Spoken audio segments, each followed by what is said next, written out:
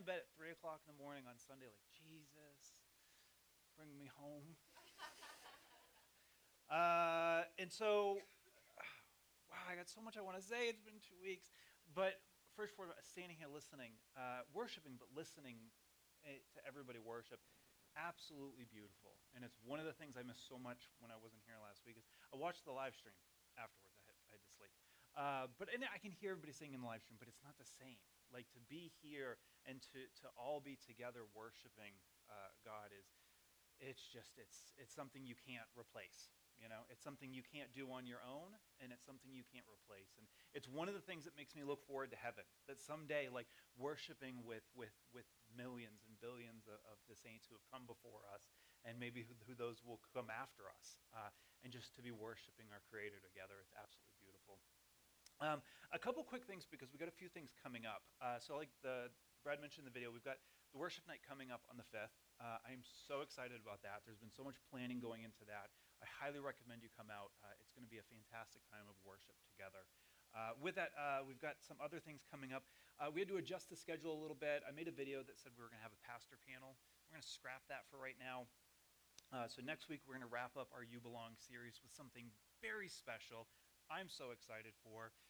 You're going to be hearing from one of our very own sharing her testimony, and it's going to be broken up a little bit. It's going to be a little bit different, but I'm very excited for that. And then we're going to kick off the book of Romans, and it's going to be fun, and we're just going to go through the book of Romans, and it'll take us whatever it takes us.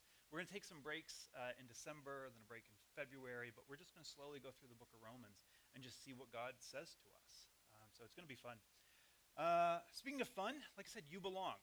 We're still, this is week 3, 2.5, 2.5, somewhere around there, maybe sub point 3 of You Belong. And we're going through this You Belong series because it's important that as we read the Bible, we see that God calls people and says that you belong. And it's a lot of times those people who didn't realize they belong. I don't know about you, but growing up, I didn't really feel like I belonged. Not just in my family. I was always the weird one out in my family. But in school, anybody else go to school and feel like, I don't belong here. Everybody's so cool. Everybody's going through puberty way before me. Like, it was like sophomore year before I broke 5 feet tall. It was ridiculous. But God calls people and says, you belong. He calls them and says, I want you. I have a plan and a purpose for you. And I want you in my kingdom. And so today we're going to be looking at Acts chapter 10, verses 1 through 4. If you joined Journey Church in the YouVersion app, I posted those verses in there this morning. If not, I highly recommend you do that. So we're just going to read. We're going to really end up going through the whole chapter, but we're going to read these verses first. There was a man in Caesarea named Cornelius, a centurion of what was called the Italian regiment. He was a devout man and feared God along with his whole household. He did many charitable deeds for the Jewish people and always prayed to God. And about 3 p.m, he distinctly saw a vision of an angel of God who came in and said to him, Cornelius. Staring at him in awe, he said, What is it, Lord? The angel told him, Your prayers, your acts of charity have ascended as a memorial offering before God. The word of the Lord. Pray with me. Jesus, as we come to your word this morning, as we come to this story, open our eyes, open our hearts, speak to us with what you would have us to hear. Help us see you clearly. Help us understand you better. Help us understand and see others. Help us have open eyes to see those that you're calling to you, and let us be tools to let them know that they're loved and desired by you, Jesus. Amen. So what we're going to start with is God is looking for people who are looking for him. God's looking for people who are looking for him. Verses 2, 4, and 22 in this chapter all say the same thing, essentially. We'll read Acts 10:2. It says, He was a devout man who feared God along with his whole household. He did many charitable deeds for the Jewish people and always prayed to God. God is looking for people who are looking for him. 2 Chronicles chapter 16, verse 9 says, For the eyes of the Lord roam throughout the earth to show himself strong for those who are wholeheartedly devoted to him. God's looking for people who are looking for him. Like God is actively searching for people who are searching for him. And when he finds them, Verse 35 in chapter 10 tells us, every nation, the person who fears him and does what is right is acceptable to him. God's looking for people who are looking for him. And so that's why he called Cornelius. Because Cornelius feared God and did what was right. That's what Cornelius was known for. He was not a Jewish person. And again, we've talked about this a little bit in the past and will continue. But there was two separate groups of people up until this point. You had the Jewish people and then everyone else. Like that was the division, excuse me, in the minds and the eyes and the religion of the Jewish people of the day. It was Jewish people against the world. But Cornelius is known as a God-fearing man. It means he's not Jewish, he didn't convert, but he believed in the God of the Jewish people. He believed that they had the answers. But he was still on the outside of that. But he feared God. But what does it mean to fear God? Well, there's two things that it means when we talk about the fear of the Lord.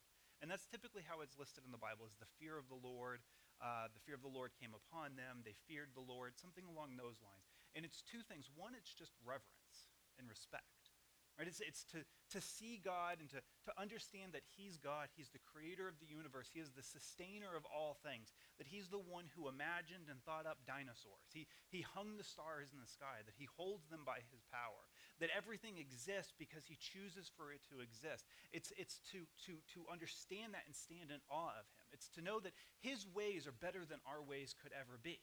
It's to say, Jesus said, at times I don't know what to do, but I trust that you do. That's one meaning of fearing the Lord.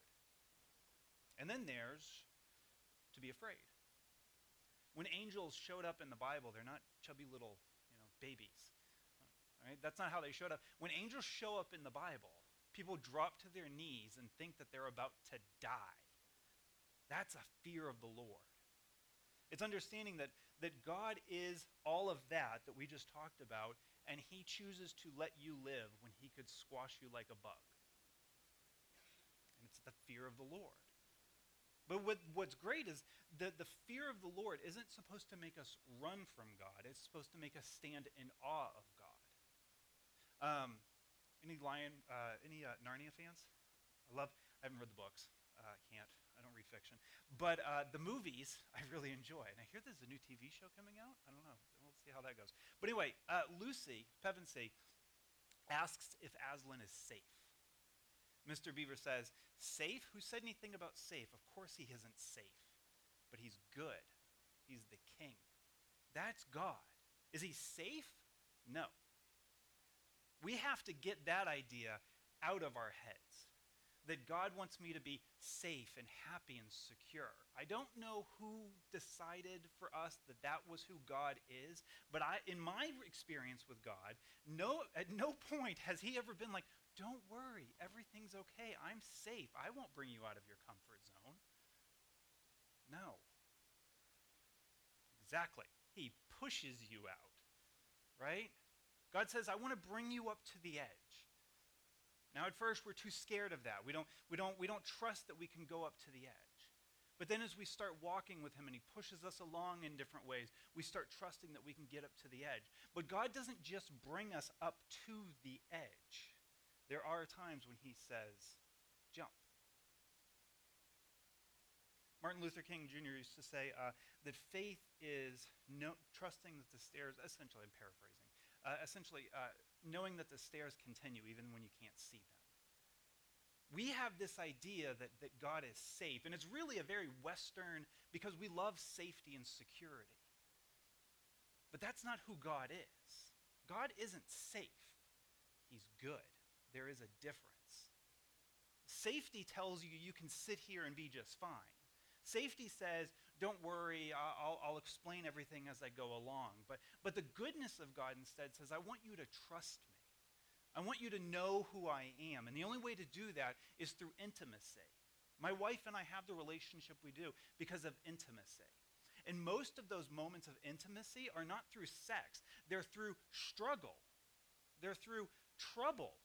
They're through trials and tribulation. They're through not knowing how we're going to make rent this month. It's through those times of going, or what are we going to do this month? Are we going to pay the electric bill, or are we going to pay the heat bill? Like, what are we going to do this month?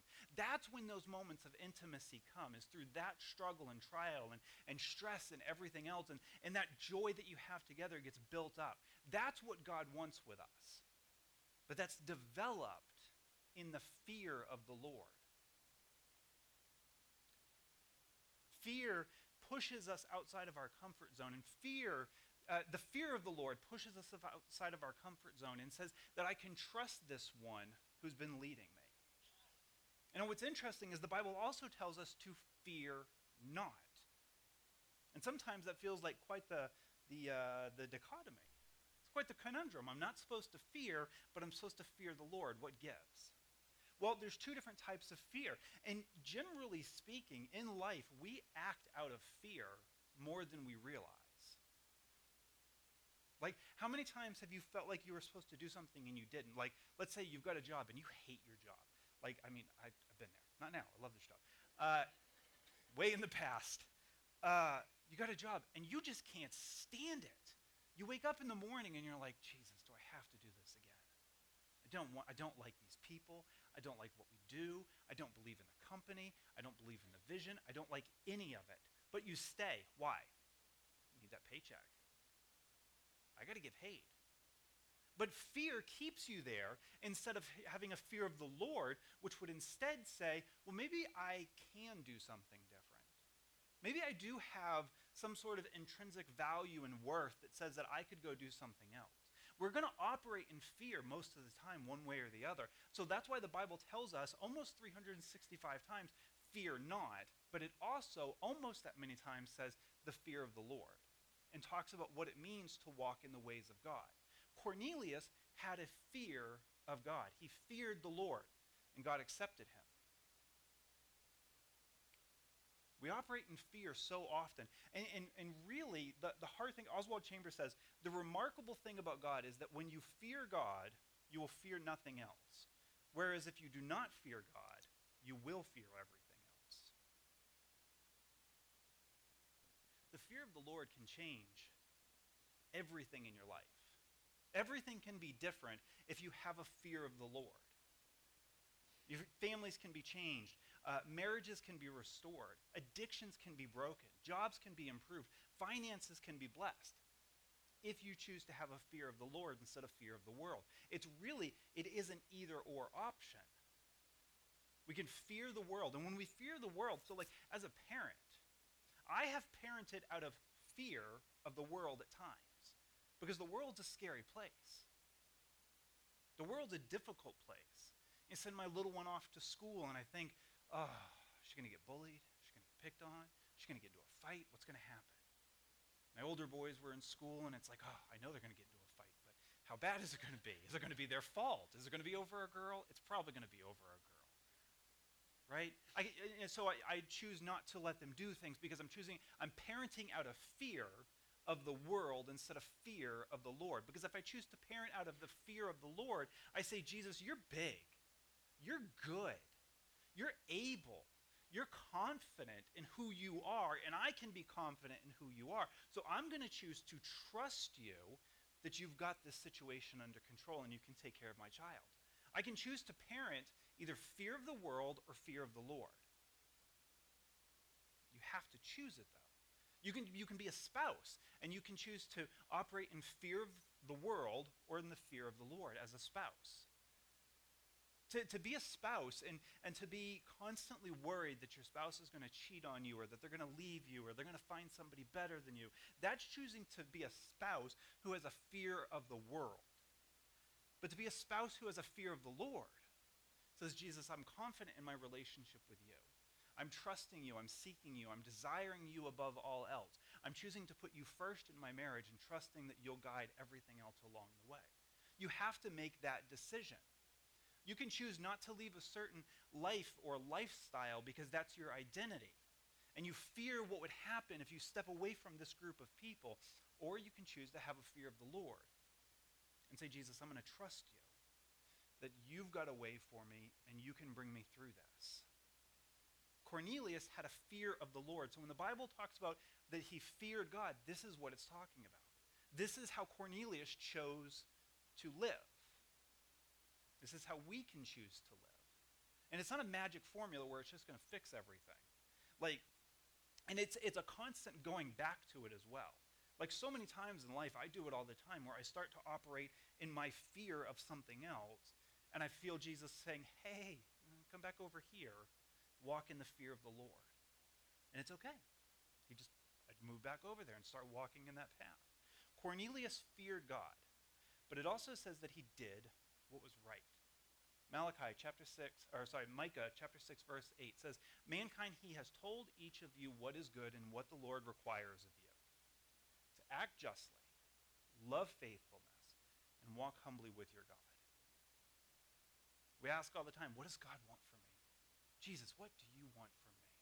He says, I want you to act justly, I want you to love faithfulness, and I want you to walk humbly with me. And we say, can I cut you a check instead? Act justly, love faithfulness, walk humbly with God. That's what God wants from us. That's what Cornelius did. He had a fear of God, but he did what was right. Act justly is to do justice, to be concerned with what's right even if no one else is.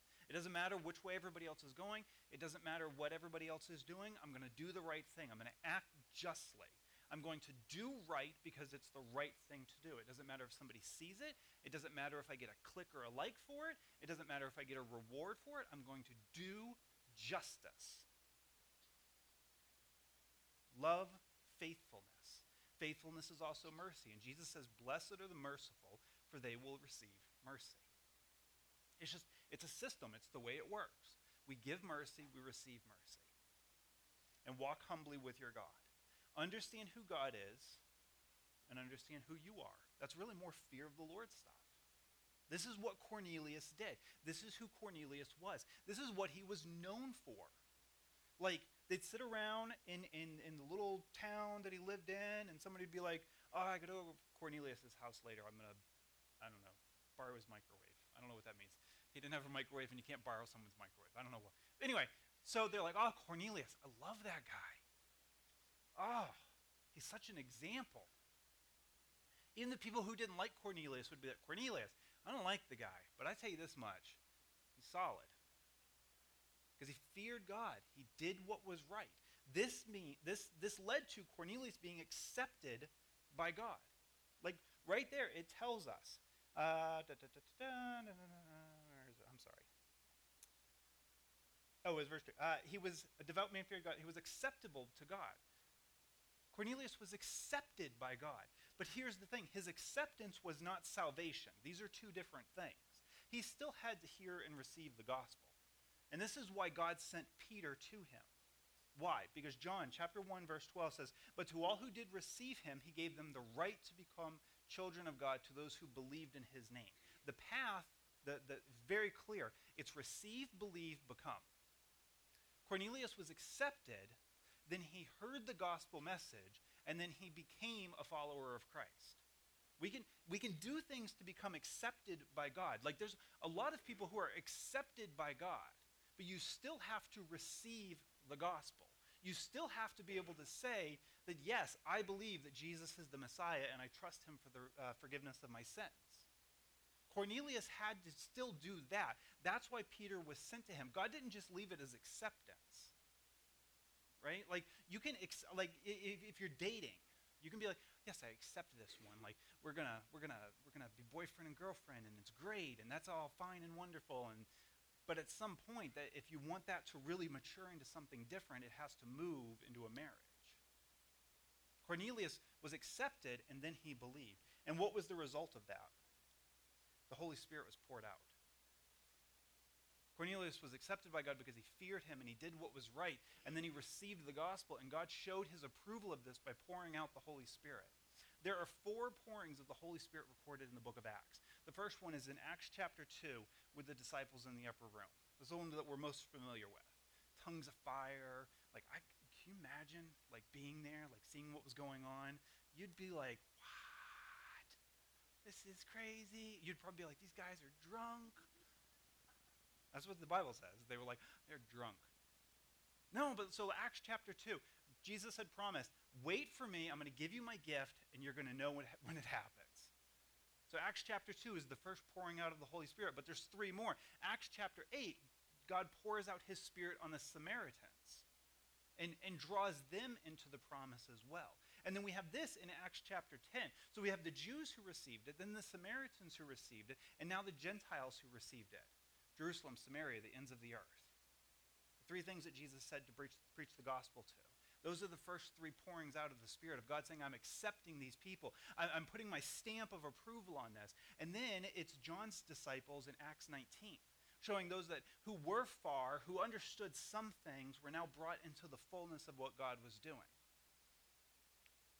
Why is that important? Because God desires to pour out his Spirit. He's looking for people who fear him and do what is right. And then he finds them, he accepts them, he forgives them, and then he seals them and empowers them. Joel 2:28 and Acts 2:17 say the same thing. This is what I will do, God says. This is what I will do in the last days. God says, I will pour out my Spirit. He says, I will pour out my Spirit. He says that I'm looking for people who are looking for me. And that when I find them, I find them and I want to make sure that they know that I've accepted them. So I put my Holy Spirit on them. The Holy Spirit is a seal. In Ephesians, it talks about that when you accept Christ, when you come to walk in faith, you've been sealed with the Holy Spirit. To know that it's done. God says, I've accepted, I've brought you in, and I've made you mine. I've put my seal upon you. And then he gives us power. The band can come up. We're going to wrap up in just a moment here.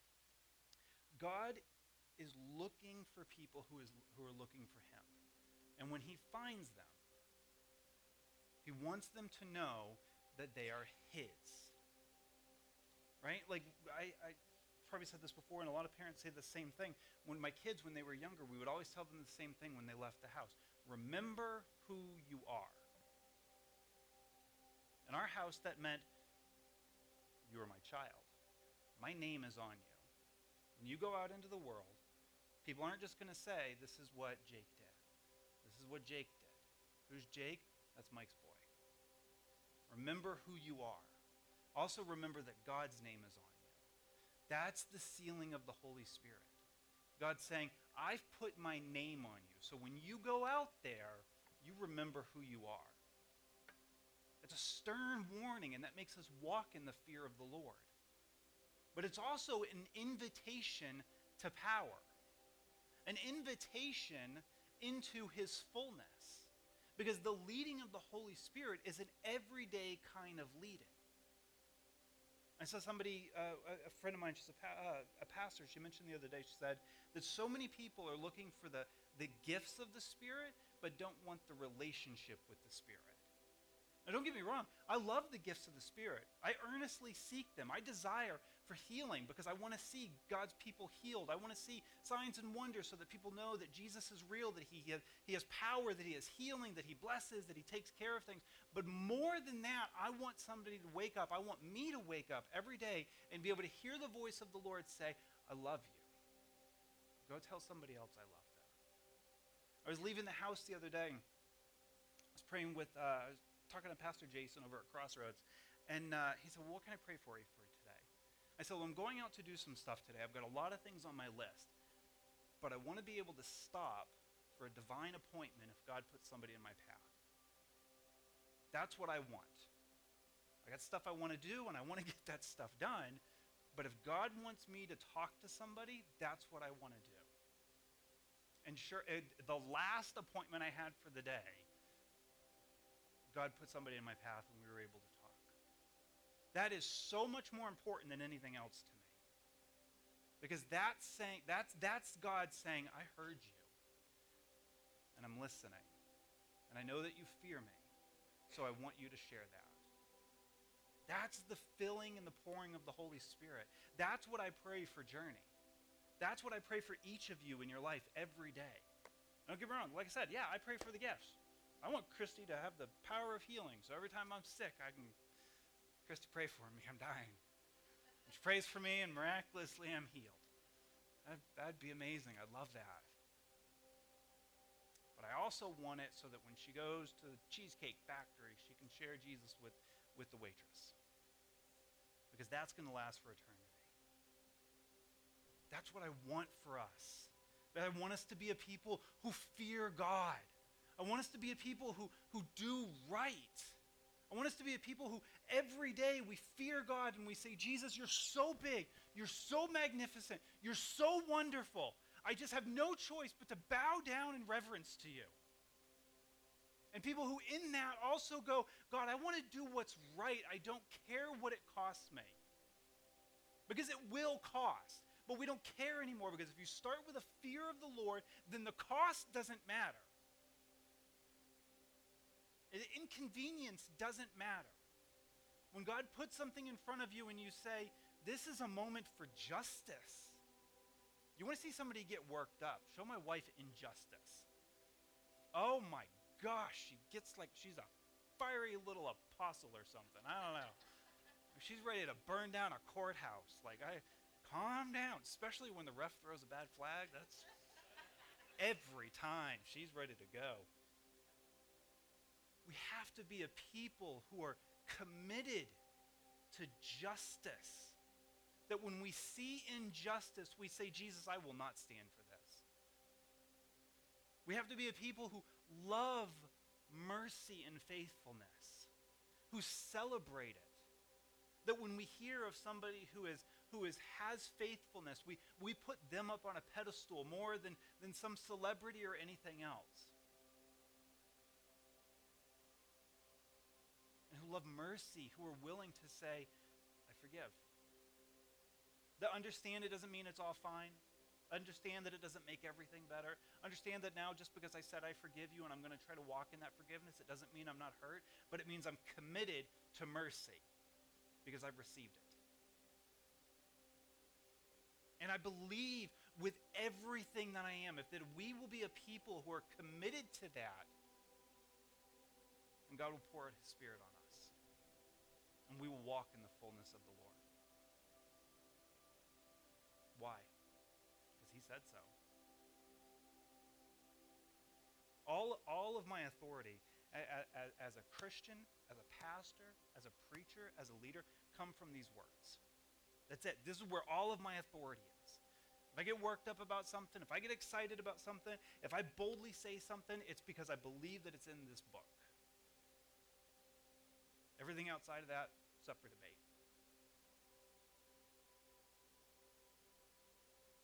Lord Jesus, I know that I love you, and I know that I am surrounded by people who love you as well. That we are a people who desire you above more than anything else, that we want to see you more than we want to see anything else, that we want to experience who you are in the fullness more than anything else because it's about you, Jesus. And that I believe that if we can be a people who are committed to these things, that you will show us how to bring your word and your truth to those around you. To those around us, rather. Those who need you. That you will lead us into dark, scary places because that's where the light is needed, Jesus. That if we will follow you and not be so concerned with safety and instead be concerned with the fear of the Lord and committed to justice and faithfulness and walking humbly with you, that you will lead us into dark, scary places and we will light it up because of you. Jesus, I pray for your power to be in this place, for your anointing to be on your people, that we will walk in the fullness of who you are. And in doing that, we will see people confess you, that we will see lives changed, marriages restored, we will see addictions broken, we will see generations changed because of your goodness and who you are. God, I believe that you are looking for people who are looking for you. I confess and commit that we are people who are looking for you, God. So Jesus, make yourself known and let us walk with you for your glory and for your name's sake. Amen. We can stand. We're going to have prayer teams in the front and prayer teams in the back. And just take some time to respond as the Lord leads.